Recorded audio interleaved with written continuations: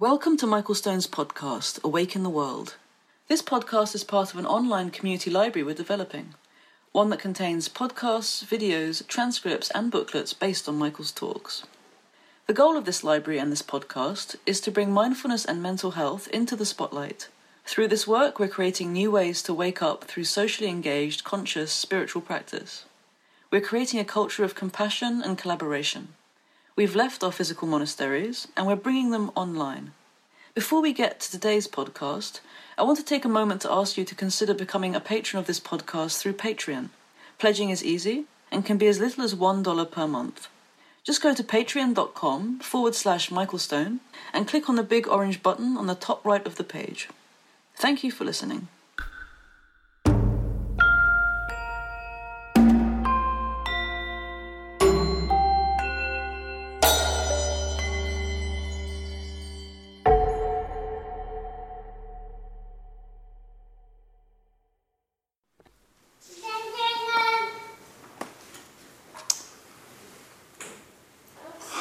Hi.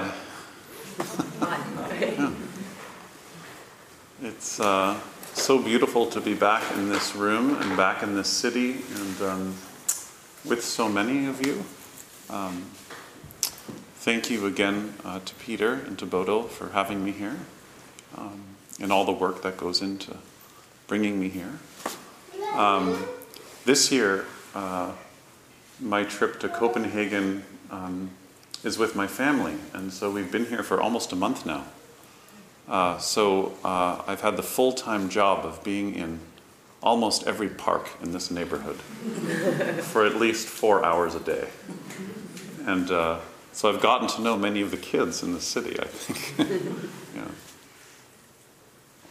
And I also just want to acknowledge many of you who I just spent some time with in France on silent retreat.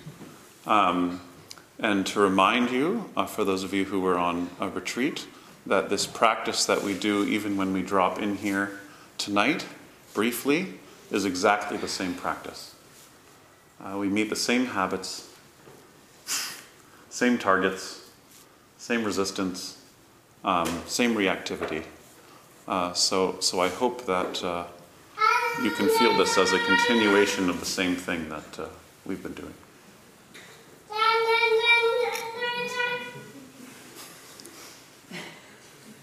He came on silent retreat with us, and it was really inspiring.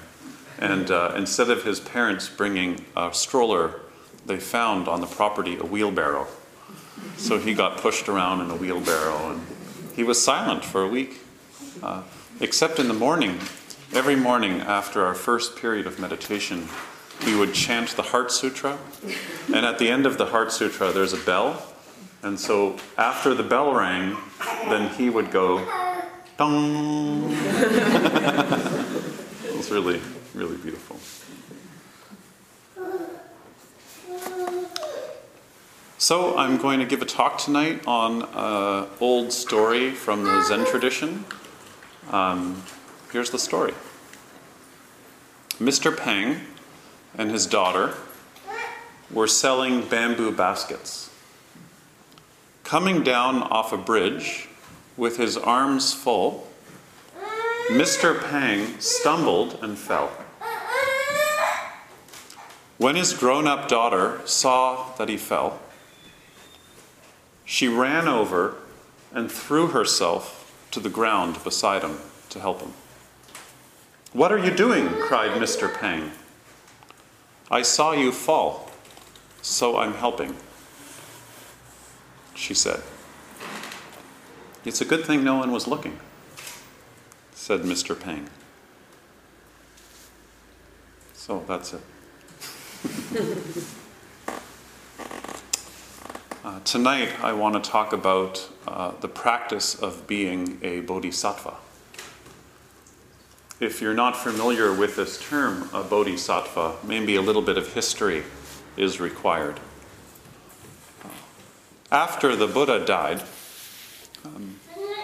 so this is about 300 BC, after he died, some people got together, and this was called the First Council, and monks got together and set down the memory of the Buddha's important teachings, but particularly they met around ethics, like how to handle money and other topics like this. And when they met, they set down really important rules for monastics. But of course, whenever a council meets or a club meets, some people are excluded. And a century goes by, and a second council is created. And in that second council, the people who were left out, they all get together. And they take a lot of the teachings that were codified in the first council, and they rework them. And they reworked them based on the kinds of people who were at that meeting. So it wasn't just male monastics, there were also women there. And there were householders there. And there were merchants there. So there were all kinds of people there, and there were family people there. So maybe it's a little bit like this group here, you know.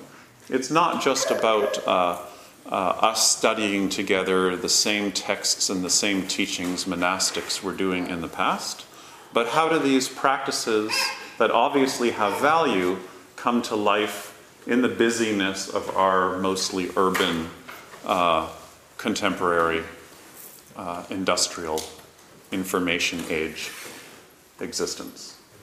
Does this make sense a little bit? Yeah. So anyways, in that council, one of the big changes that came about in the teachings was a shift from this idea of practicing to become an arhat, or practicing to become an awakened Buddha. And rather than practicing to become an awakened, enlightened Buddha, they thought it might be more important to practice in order to work with other beings. It's a really interesting point. And they replaced this idea of arhat, somebody who's practicing to become, you know, the image we have of like usually the solo man sitting under a tree in his early 30s getting enlightened, okay, in Burma or whatever. So the idea was to replace this with an idea of someone who is a bodhisattva. A bodhi means awakened, and sattva means being. And my translation of bodhisattva is not just kind of an awakened being, but a being who is awakening other beings. And a being who is also awakened by other beings. You see? So the reason why I'm telling you the story tonight of Mr. Pang is because I want to unpack this spirit of the bodhisattva. Somebody whose life is dedicated to not just their own individual awakening, but to the awakening to the recognition of the needs, the pain, the suffering of other beings. Because I think we all know that that's when our practice really gets going. That we can't get woken up all alone. So, you want to hear the story again? Mr. Pang and his daughter were selling bamboo baskets and coming down off a bridge with his arms full. Can you picture him full of all these baskets? He fell. And when his grown-up daughter, his eldest daughter, saw this, she ran over and threw herself to the ground. "What are you doing?" cried Mr. Pang. "I saw you fall, so I'm helping." And then Mr. Pang says, "Well, it's a good thing no one was looking."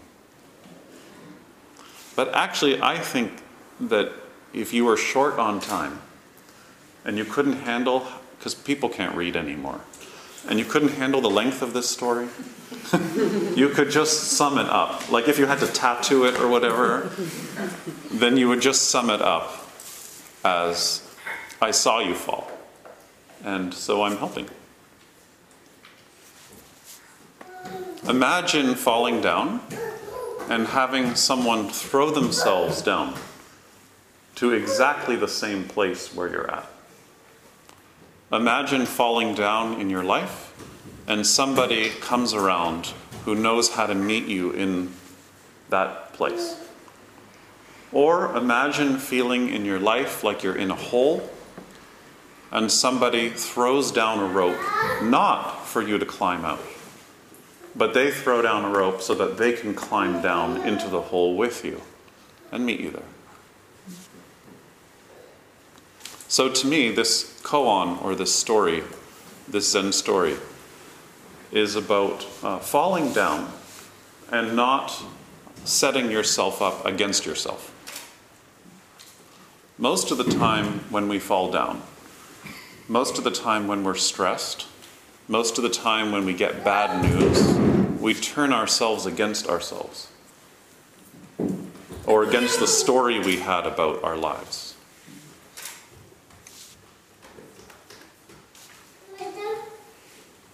Also, the thing that's really interesting about this story is he receives his daughter's help. Sometimes we organize our posture so that we advertise to the world that we don't need any help. And if our body has the posture of not needing any help, nobody around us will have any cues that they can step forward to help. And most of this is all quite unconscious. We give people cues in how we hold ourselves and how we communicate that we don't need any help. And then, over time, people internalize those cues, don't think about them anymore. It's all under language, you know. And they don't think of us as being in a position where we need any support. And then this goes against our spiritual practice, because part of our spiritual practice is sharing, is giving and receiving. So if you set your posture up so that you don't ever need anyone to give you anything, then you won't learn how to receive.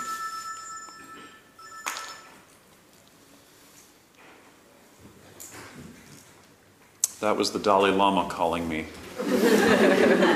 Must be about 6:15.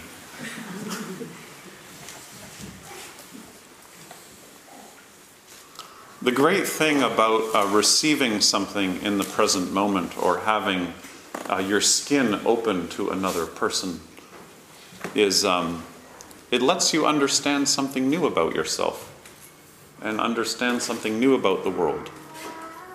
Not your regular view of the world that you're reinforcing all day, but it sets you up to feel something new about the way you're in the world. And when someone falls down with you, it changes your heart in relationship to that person, and it changes your heart in relationship to yourself. Just think as I'm talking about someone who's fallen down with you.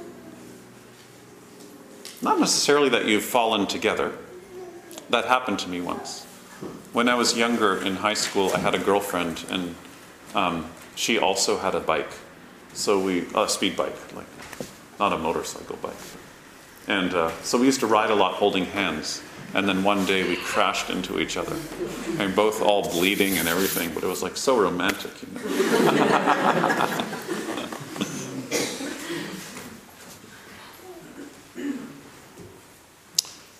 You probably also hear in this story that, and this is why this is a Zen story, is that this is a story of somebody who responds without flinching, without hesitating, and without thinking.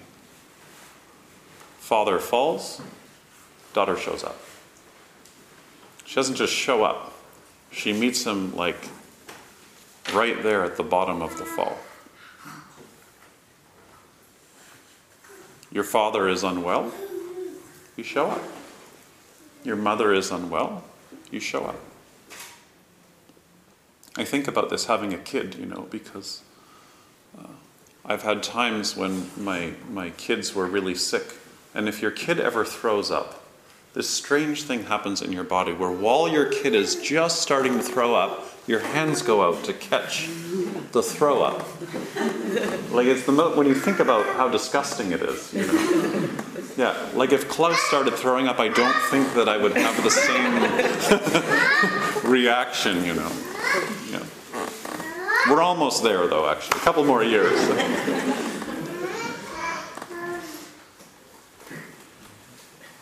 But what it means is to be so involved in a life of care, to be a caretaker, to be so involved in a life of care that you don't need a badge for it.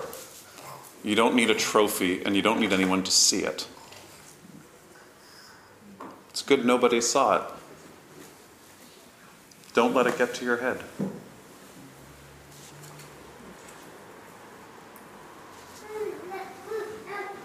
This Peng family, which is Layman Peng, his wife, and their daughter Ling Zhao, there was also a son whose name in the history records we don't know, have been the embodiment of awakened life in householder China for many, many centuries. The quality of their life, and you can feel it in this story, I think, resonates for lots of us. First of all, they're householders. But second, it's good to know that their business went really well. And just when it was doing great, they started giving all their money away. And once they had given all their money away, all they had left was their house. And they were so interested in having people practice with them that they gave their house away and turned it into a temple. And for many years, that was a very important pilgrimage site for people who were making pilgrimage in China. And I think we can do that here in Copenhagen. Rege and Karsten have a houseboat. It's falling apart. It's also for sale. So we could just buy it, fix it up, and have it as a place to practice until it sinks.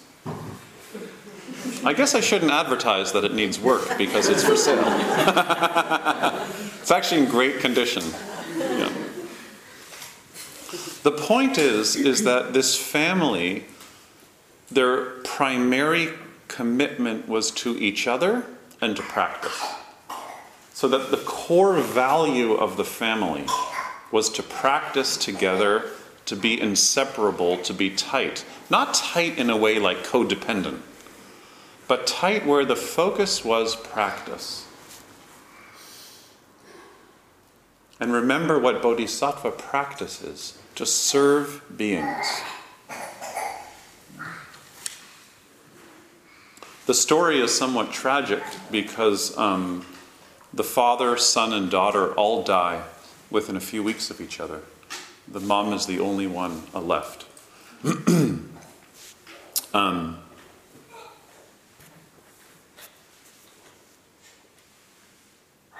Which I won't get into today. I'll save that story for later.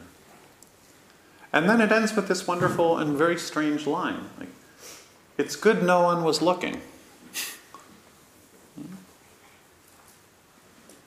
It sort of means, thanks for not drawing unwanted attention. So on one hand, the dad's kind of embarrassed, and it's okay. And like, what's that like for you? When you fall down, do you notice how sometimes you hide your embarrassment that you've fallen down? Or you have a little shame that you've fallen down in whatever way you've fallen? So he's fallen down and he's embarrassed, and that's part of his practice, is to be in embarrassment samadhi, one with embarrassment, and not having like that other self-conscious voice going, why are you so embarrassed? Or I'm so embarrassed. I can't believe I'm so embarrassed. But he's just embarrassed. This happens a lot in hospitals, you know. Someone's going in for surgery, maybe, or an ultrasound, and they have to take off all their clothes and put one of those gowns on. Does anyone here? Do you guys have those gowns in Denmark?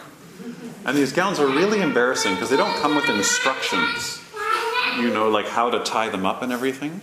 And you realize like a lot of air comes in the back.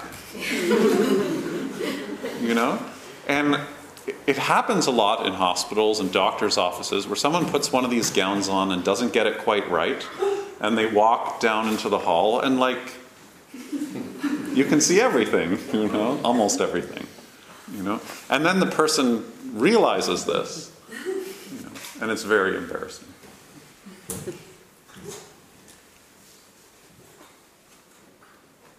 This happened actually yesterday. I was at the park, and a mom took I don't know how many kids she had, but lots of kids.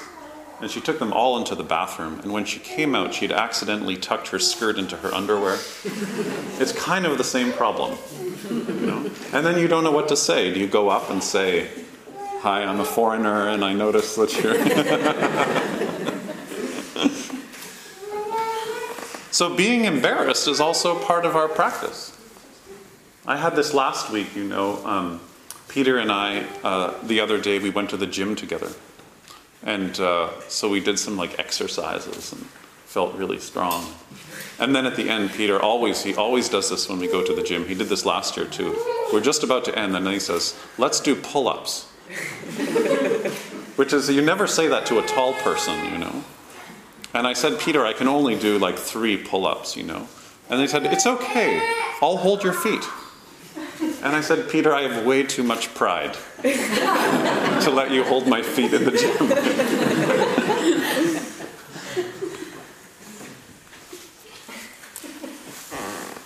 Another detail about this story that you might not know about, aside from the fact that there aren't that many wonderful stories with women in them in this tradition, is that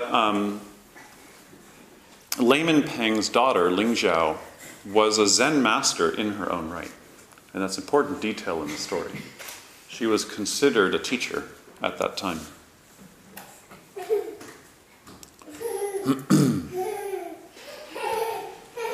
And that Layman Peng was a student of a great master that many of you might be familiar with, because I tell his stories all the time, Master Ma. If you were on silent retreat, you heard some of his stories. Master Ma's main way of teaching was teaching Zen koans, which are these very, very short questions that a student would get. But he changed how Zen koans were taught. Because before Master Ma, Zen koans were given to a student. They would meditate on this question. So, for example, the teacher would give you a question, if we use this story, like, "I saw you fall, so I helped." And you would say, okay. And the teacher would say, "I want you to drop that into your meditation practice and really work with that," until the student would have a kind of breakthrough. And this was a really traditional way of meditation practice. Master Ma changed the way koans were taught. And what he did was he worked with the student so that the process of awakening always happened within relationship. This is a very important move. In other words, the student never woke up by themselves in this epiphany. That the epiphany happened through the process of relationship. He also thought, this is Master Ma, that practices for monastics and practices for non-monastics were exactly the same and had the same depth. And both monastics and non-monastics had the same capacity for the same kind of awakening. So back to the Peng family. We don't know, they were probably middle or upper class. The daughter, Ling Zhao, her name means spirit shining. And her dad, they always worked together side by side. They were inseparable. They made baskets, but they also handcrafted utensils. one day they were working together. Maybe it was a long day, and maybe they were coming back downhill from the market, and he fell. And she threw herself to the ground. I saw you fall, so I'm helping. Just let that in. I saw you fall.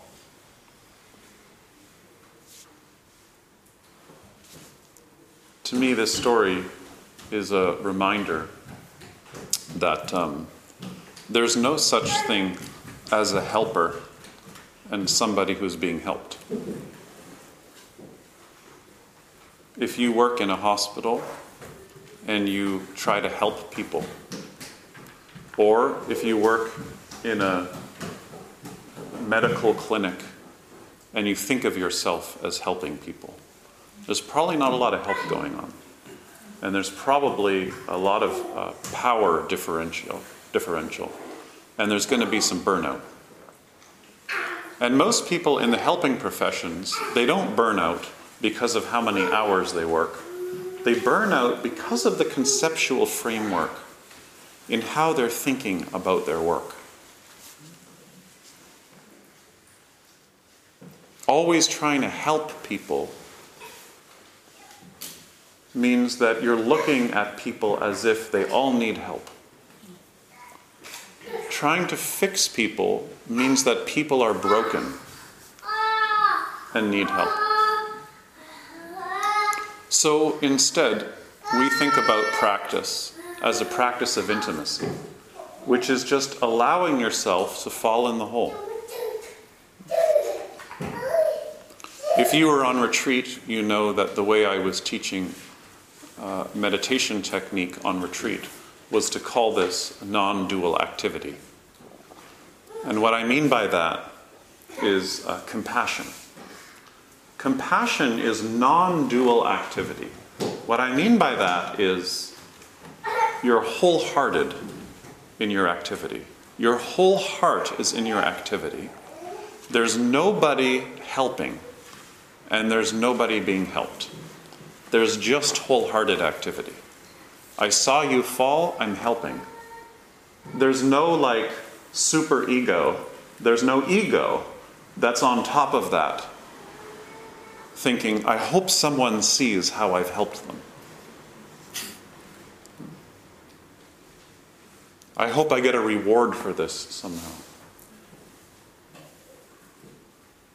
Or, for the danger for people like us is, I'm a bodhisattva.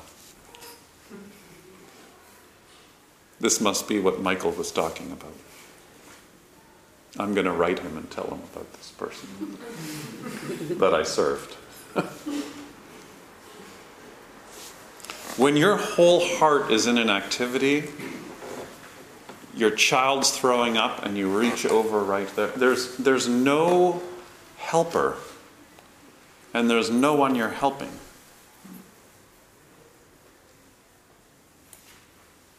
If you're so identified with your personality, or if you can't forgive, or if you have a lot of resentment, then when the people close to you are ill and you go to serve them, it's going to be all mixed up. Some good intention, but a lot of old stuff that you might not have the skills of working with because you've been so addicted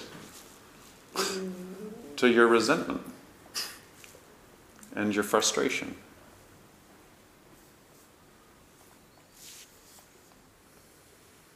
So let's imagine, if we can, that the base of everything is intimacy. Let's imagine this. That we make all kinds of abstractions and defensive moves to get out of the inherent, deep, grounded but flowing intimacy that's always happening in each moment. I do. And over time, we forget about that deep connection there that we just cover up. My understanding of yoga as a practice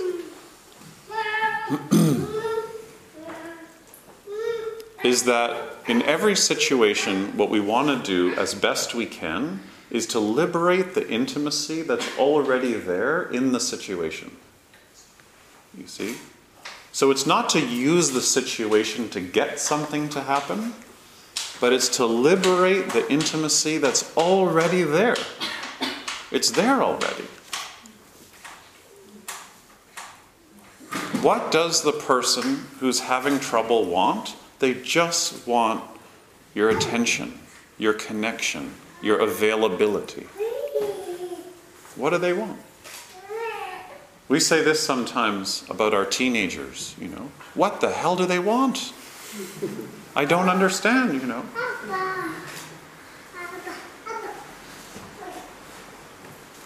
So what I'm suggesting here is that to become intimate is a synonym. Did I say cinnamon? That's what I mean. To become intimate is a synonym for enlightenment.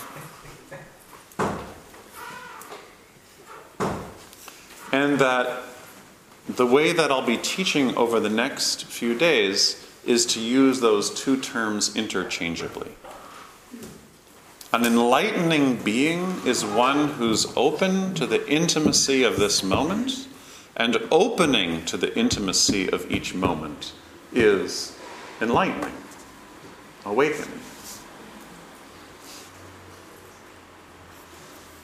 So that intimacy is not something you're trying to pull out of a situation, but something that's already there in every situation in a different way, in a different configuration.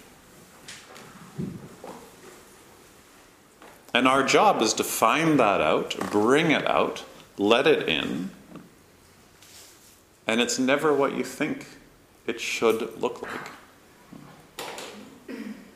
So if right now you have an idea of what that means, that's not it. Because right now you're like, oh yeah, I totally know like how my whole life is going to be. No. So the first way of recovering this intimacy is by not abandoning the situation you're in. And you don't abandon the situation by not fleeing from yourself. And I call this not separating from yourself.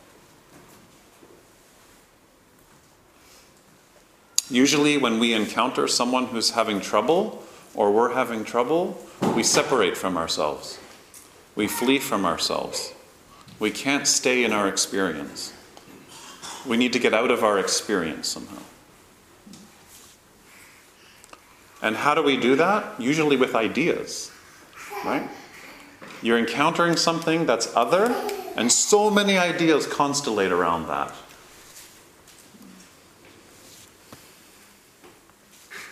Intimacy is about being vulnerable in the situation you're in as the situation's changing, calling out what you see, calling out your mistakes, calling out what you see, checking on your mistakes, communicating that, checking on that, and allowing that process to unfold, even though, as we all know, it's kind of like scary.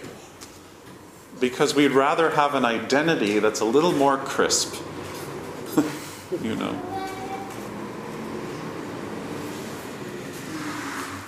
So the work of a bodhisattva is also that when you fall to the ground, you meet yourself there. And you don't abandon yourself. You don't flee from yourself. You don't separate from yourself. When Ling Zhao threw herself to the ground, it's not just profound because she didn't hesitate. It's also profound because it's funny. It's funny. Do you get the joke? No. Okay. To me, I thought it was funny. I think it could be a comic,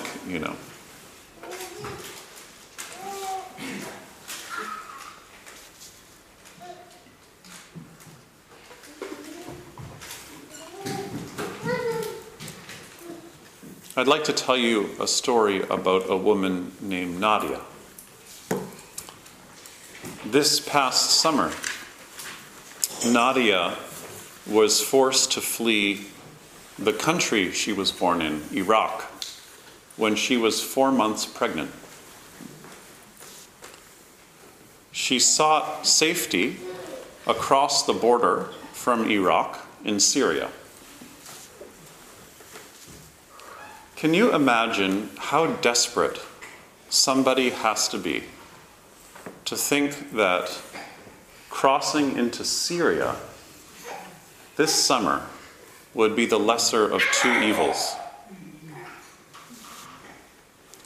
In Nadia's case, she was driven to Syria by witnessing the sight of a car full of fellow Yazidi girls, attacked, shot, and then burned to death. Girls just like her.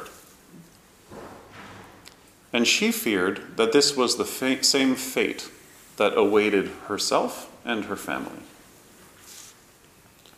So after a desperate time in Syria, she got on a leaking, dangerous, unseaworthy boat when she was 9 months pregnant to go to Greece. Her child died inside her belly from malnutrition and stress. And then when she arrived at the border in Greece, they gave her an immediate cesarean section within a couple of hours. She says, "They didn't even let me see my baby. They just took him away and buried him in a mass grave with other babies. I cried and cried for days. I cannot even bear visiting that grave."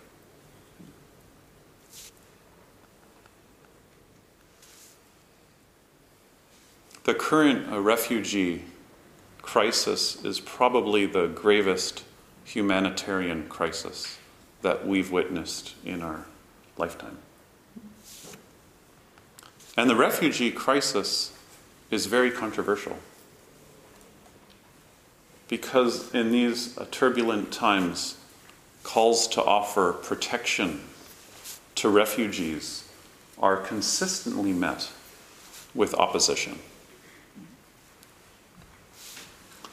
But look at the media's portrayal of refugees. The objectification, the dehumanization, the assumption that we even know who these people are,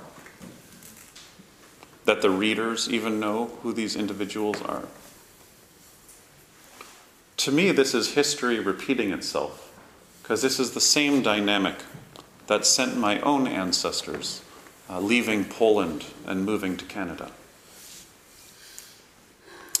If you have a strong bias towards another country, you probably don't understand that culture.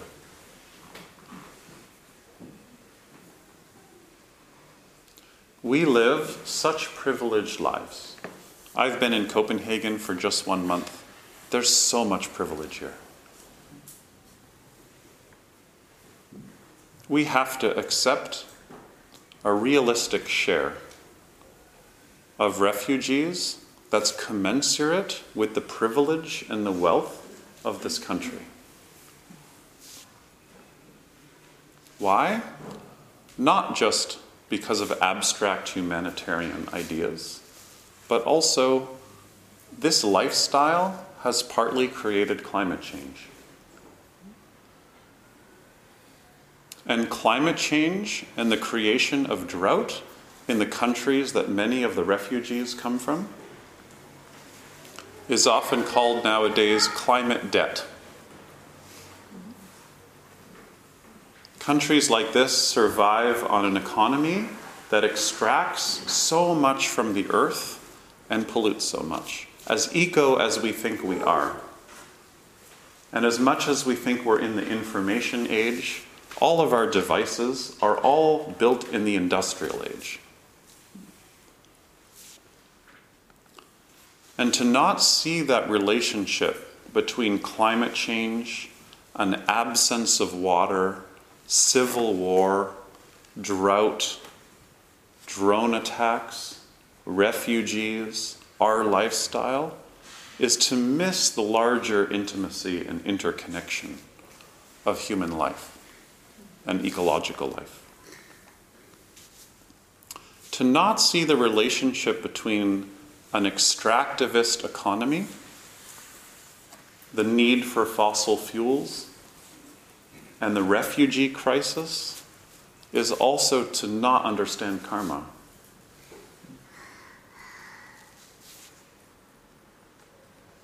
So that's why we need a more human dimension every time we have fantasies of what a refugee crisis means. So I don't want to tell stories like Nadia's stories to exploit Nadia's story, but rather to remind all of us that these are human beings who have families like us and fears like us and want connection like us and want drinking water like us and want safety like us and don't want their kids to be in danger.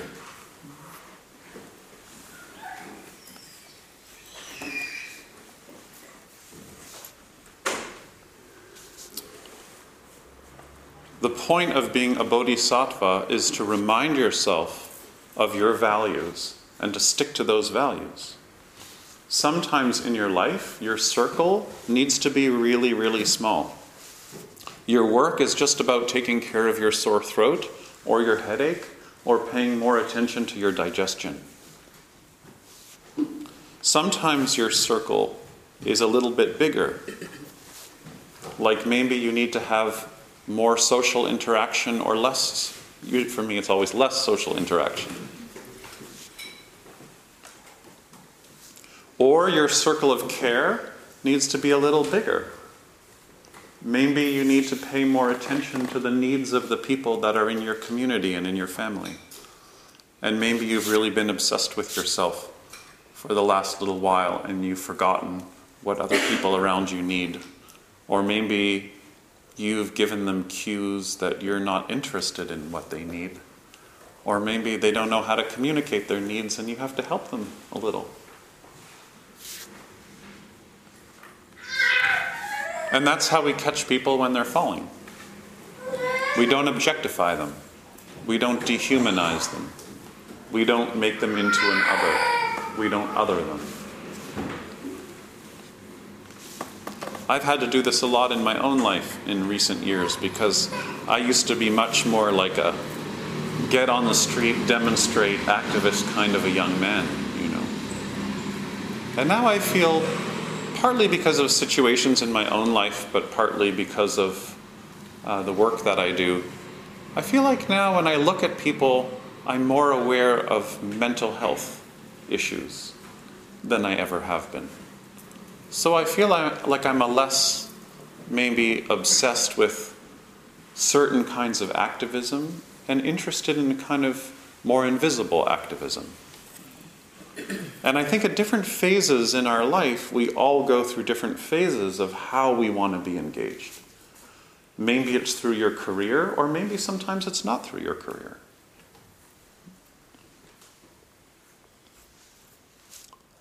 So, I'd like to offer you some practices that you can take home so that it feels like you leave tonight with something that you can actually do. So, number one, we need a practice that gathers our attention and stabilizes it. When you sit still, you want your breathing and your attention to harmonize so you can sustain your attention in the present moment. A bee approaches a flower, it circles around the flower, and then eventually it really stays close to the core of the flower. We need to be able to do this with our attention and our body, to hang in there, to know what it's like to be patient and sustain our attention on something, especially in an era where our attention is so fragmented.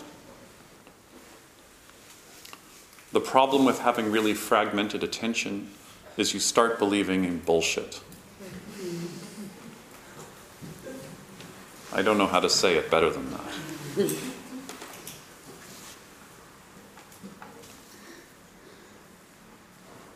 So that you can learn how to completely lock on in the moment. Secondly, when you can sustain your attention, the second component, I think, of bodhisattva practice, I made this all up today, by the way, is being able to be attuned to what's actually going on. So once you can sustain your attention, tune in to what's going on in the moment. Notice what's going on in your own mind and in your own body, and sense that into the experience of your child, the experience of your friend, the experience of your patient, the experience of the student in your classroom. You settle your own mind and body, and then you can be aware of what's happening in other minds and bodies. Have you noticed that? Yeah. When you're calm, you're much more attuned to what's going on for other people. Not that we get it right all the time. We don't. But attunement is related, I think, to meditation practice. Because in meditation practice, you're constantly seeing how your mind creates expectations. That's all you do when you meditate. You're like, oh, expectation, come back to your breathing.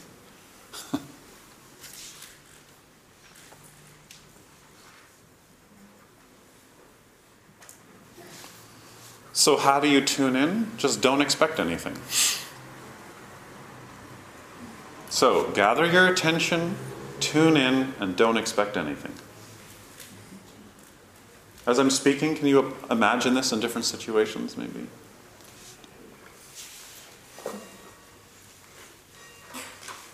Number 3, third stage. As the encounter starts to unfold, consider what's up. So this is stage 3. Consider what's up. What do I mean by that? What are you sensing? What are you seeing? What are you feeling? What are you thinking? What are you noticing? And what will serve right now? What would serve best right now?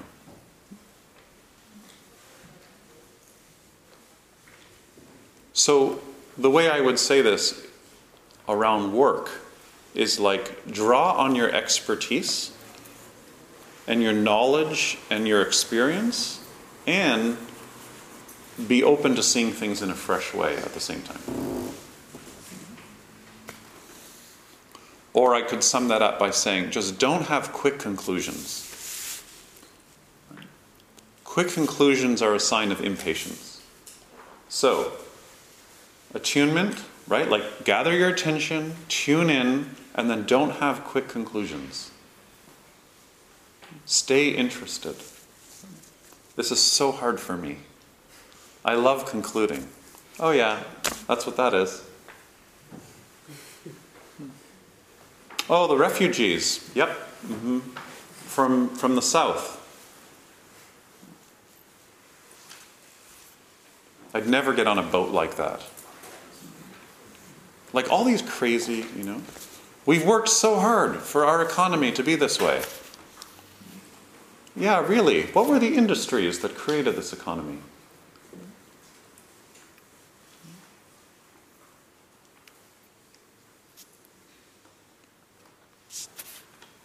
Number 4. Don't you love stages? This is like the best part of the talk. You're like, oh good, I can actually do something with it.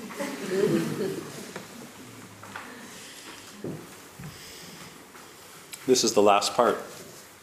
Compassionate action. Do something. And I'm going to suggest this is where Bodhisattva teachings differ, I think, than most other spiritual teachings from India and Asia of that era. Which is, once you're tuned in, once you consider the situation, do something. Take compassionate, creative action. And you know what? It's never going to be the perfect action. Doesn't matter, you do something.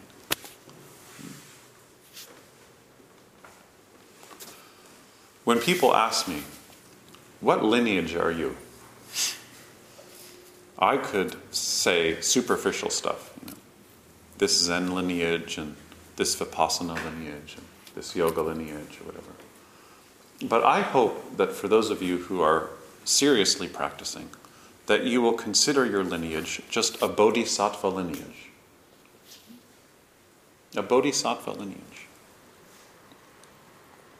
Someone once asked Shunryu Suzuki, what do you teach? And he said, what I teach is more fundamental than Zen. But for convenience, I call myself a Zen teacher. Isn't that nice? What we're doing here is more fundamental than spiritual practice. But for convenience, we'll just say we're doing a spiritual practice, even though none of us really know what that means. It's true, right? Nobody really knows what that means. But for convenience, we just say, oh, I'm on a path, But like in your heart, you're like, I have no idea what the path is. Like I know there's 8 of something.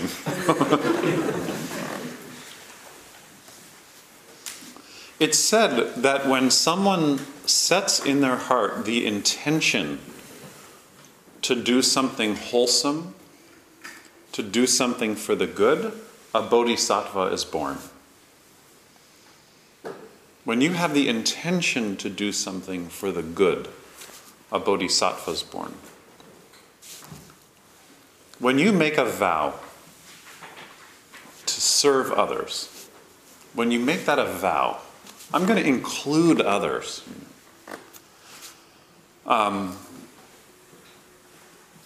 It's an important thing. But usually we don't understand it. So I always say to students, because we chant the bodhisattva vows sometimes, I always say to them, the most important thing is you make a vow, and then you spend the rest of your life trying to figure out what it is and what it means. So you make a vow. Okay, I am going to serve all sentient beings.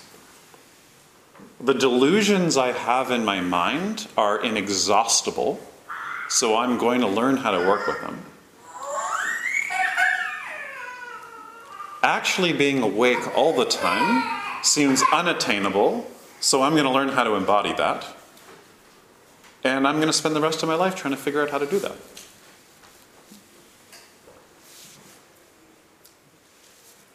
Because karma affects everything. Everything you do has an echo. So, making a vow to live the bodhisattva life is saying, I choose to shape my life in this particular way. This is how I want to shape my life.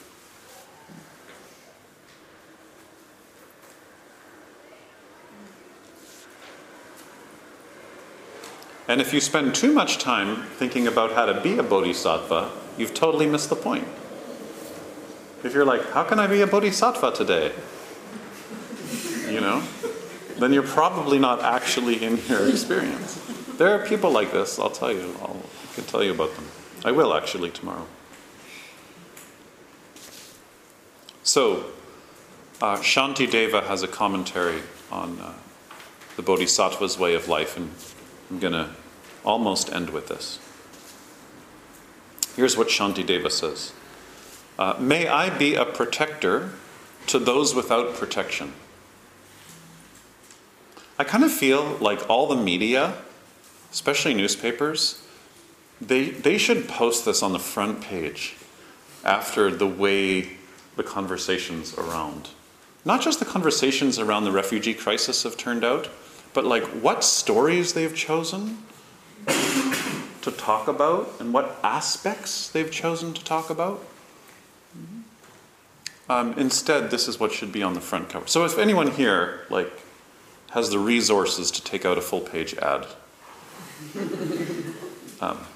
let's do it tomorrow. So, may I be a protector to those without protection. a leader for those who journey, a boat, a bridge, a passage for those desiring a further shore. May the pain of every living creature be cleared away, and may I be a doctor and the medicine and a nurse for all the sick beings in the world until every single one is healed. For all sick beings in the world until every single one is healed.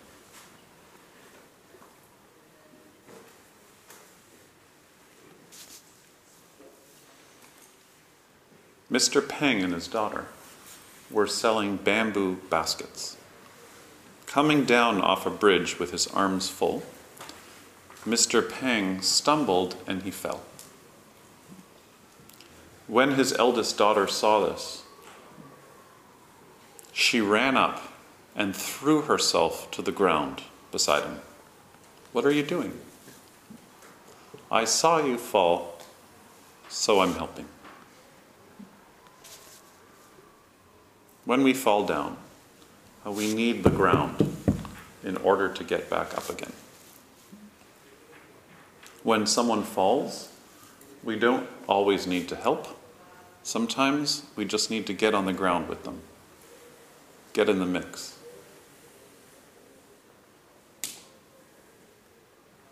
How presumptuous to think you know what people new to your country might need without asking.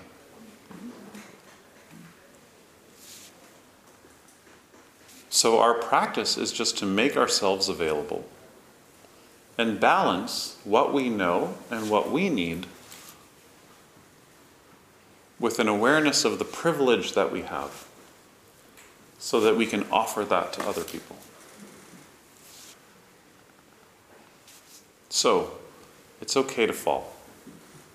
It's okay to make mistakes. When you think about it, we're all falling through space. All falling down.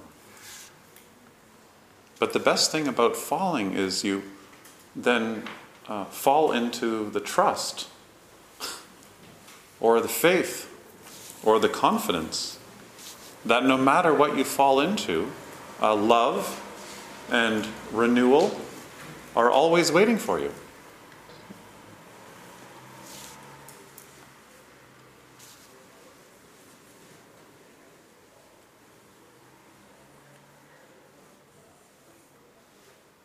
So thank you.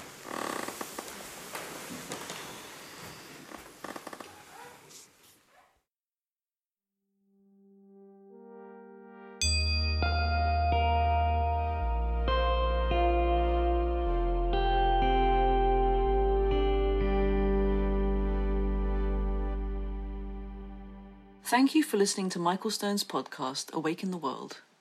If you like this podcast, you can support it by subscribing on iTunes or SoundCloud. Please take a moment to rate us and leave a comment. Your feedback helps to distinguish us from the pack. You can also support us by word of mouth. Tell a friend or send a tweet. Finally, please consider becoming a patron of this podcast through Patreon at patreon.com/Michael Stone. Even a couple of dollars a month will help us reach our goals. To learn about Michael's retreats and his online courses, go to michaelstoneteaching.com. Once again, that's michaelstoneteaching.com. With your support, we'll continue to build a community library about mindfulness and mental health that can be shared with the world. Thank you for supporting this community without walls.